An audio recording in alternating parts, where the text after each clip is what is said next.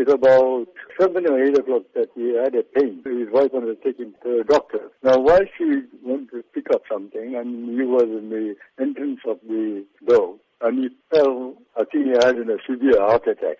He passed away. How are the rest of your family coping at this stage? Look, he was my eldest son, and he was 51 years old. You know, as a photographer, when he branched off on his own from the business that I have, he created a terrific impact as a photographer in the country. You know, his image factor. You know, he was known locally in the country, plus overseas. He has created terrific impact in the photo world. As you mentioned, Mr. Govender, Anand was known not just in Durban but around the country as well as other destinations around the world for his outstanding work in the photography field.